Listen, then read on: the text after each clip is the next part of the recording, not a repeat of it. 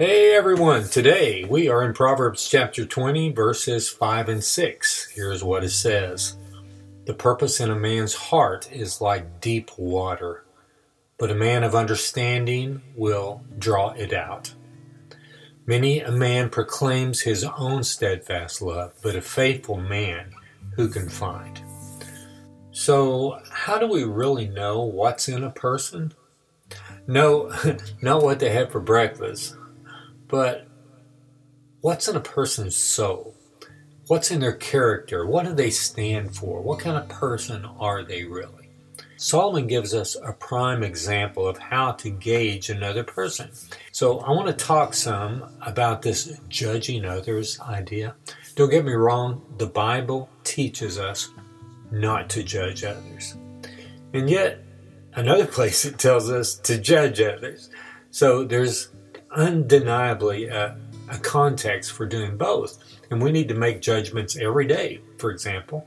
But it's to what degree do we trust people with different things like our finances, our babysitters for our children.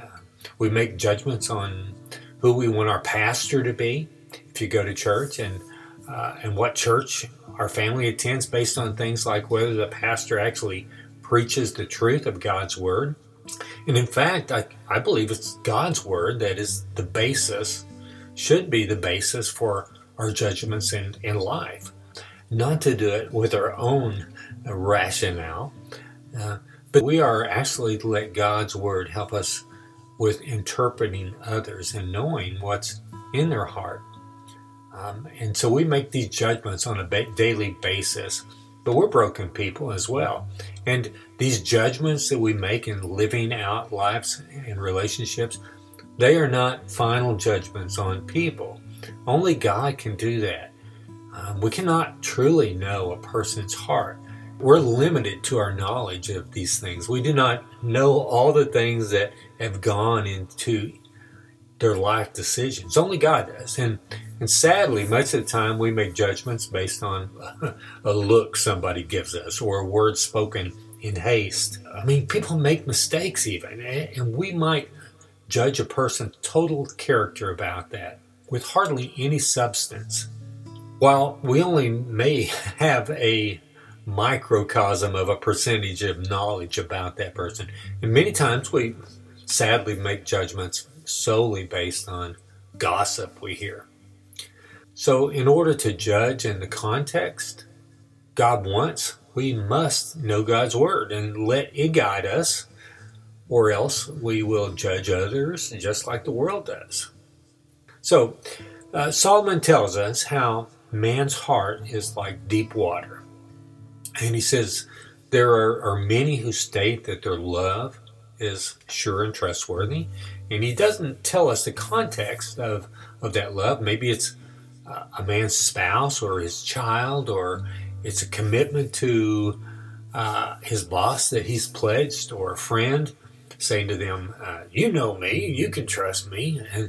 And tell the truth, I don't know if anyone's ever told me you cannot trust me. I'm a lousy person. I would make a lousy friend. I mean, few people say that, I would say.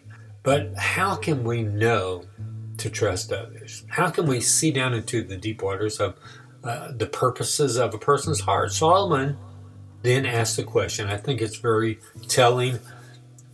Here's what he says, but a faithful man who can find. I think that's a big part of the answer. We can only trust someone who is steadfast and faithful. Of course, that's the problem too, right? That's none of us. We all fall very short of that. We fail God, we fail others, we even fail ourselves, according to the results of that last exercise program I started. And I think that it's the degrees in our steadfastness that makes our judgments more complex and difficult to traverse. And what I mean is degrees in faithfulness to others. They can actually be seen in believers and atheists alike. And these are the waters of judgment that we have to navigate and that Solomon is talking about, I think. And that's in relationships. I believe Solomon helps us with this, pointing us to look at a person's faithfulness. I like to think of it like this.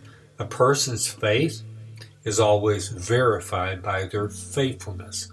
I think faith is the root of the word faithfulness, and I think it is the root of faithfulness in action as well.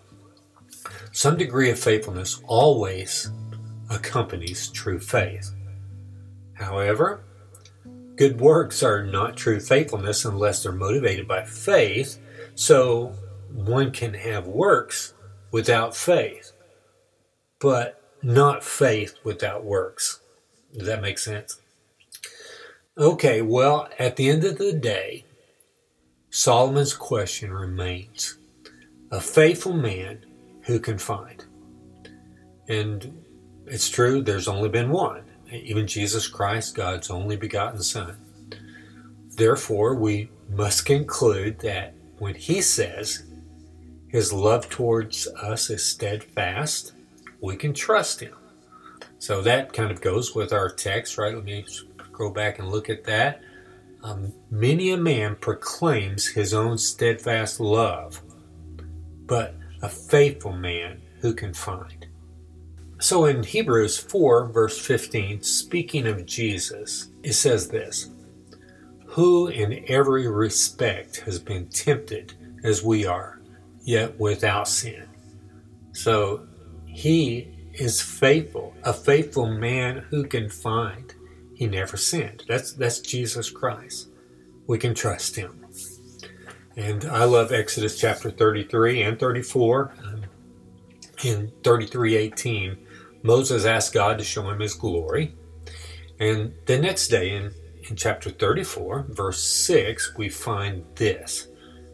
The Lord passed before him and proclaimed, the Lord, a God merciful and gracious, slow to anger, and abounding in steadfast love and faithfulness. That's our God. Let's pray. Father God, you are awesome, Lord. You are faithful. You are righteous. You're trustworthy. You're steadfast. We are sinners, Lord, but not Jesus, the God-man, your only begotten Son. He's the only one who's been faithful to you, and he has been faithful to his word. He's been faithful to us, and we have good reason to put our faith in him and to grow more and more in our faithfulness to him. And help us to do that, Father. Grow us. We're your work in progress. Your word says, Romans 6:23, for the wages of sin is death, but the free gift of God is eternal life through Jesus Christ our Lord. And Jesus was paid the wages of our sin with his death on the cross. This is the gift for all who believe, all who delight on him. He will impute his righteousness to them and give us fellowship with God, making us acceptable by God. And then Jesus rose from the grave. And we who believe, again, are given that same power that raised him from the grave to live victorious resurrection-type lives in this world and be victorious over sin in this life as we walk with him, along with amazing peace and joy. And thank you, Father, so much for that. And then as Jesus was raised incorruptible, so we too will be raised no more subject to the consequences of sin, like sickness, pain, death, sorrow, depression, all gone. And we will be with you forever, Lord. Thank you for this great gift, and to God be the glory through Jesus Christ. In his name we pray. Amen.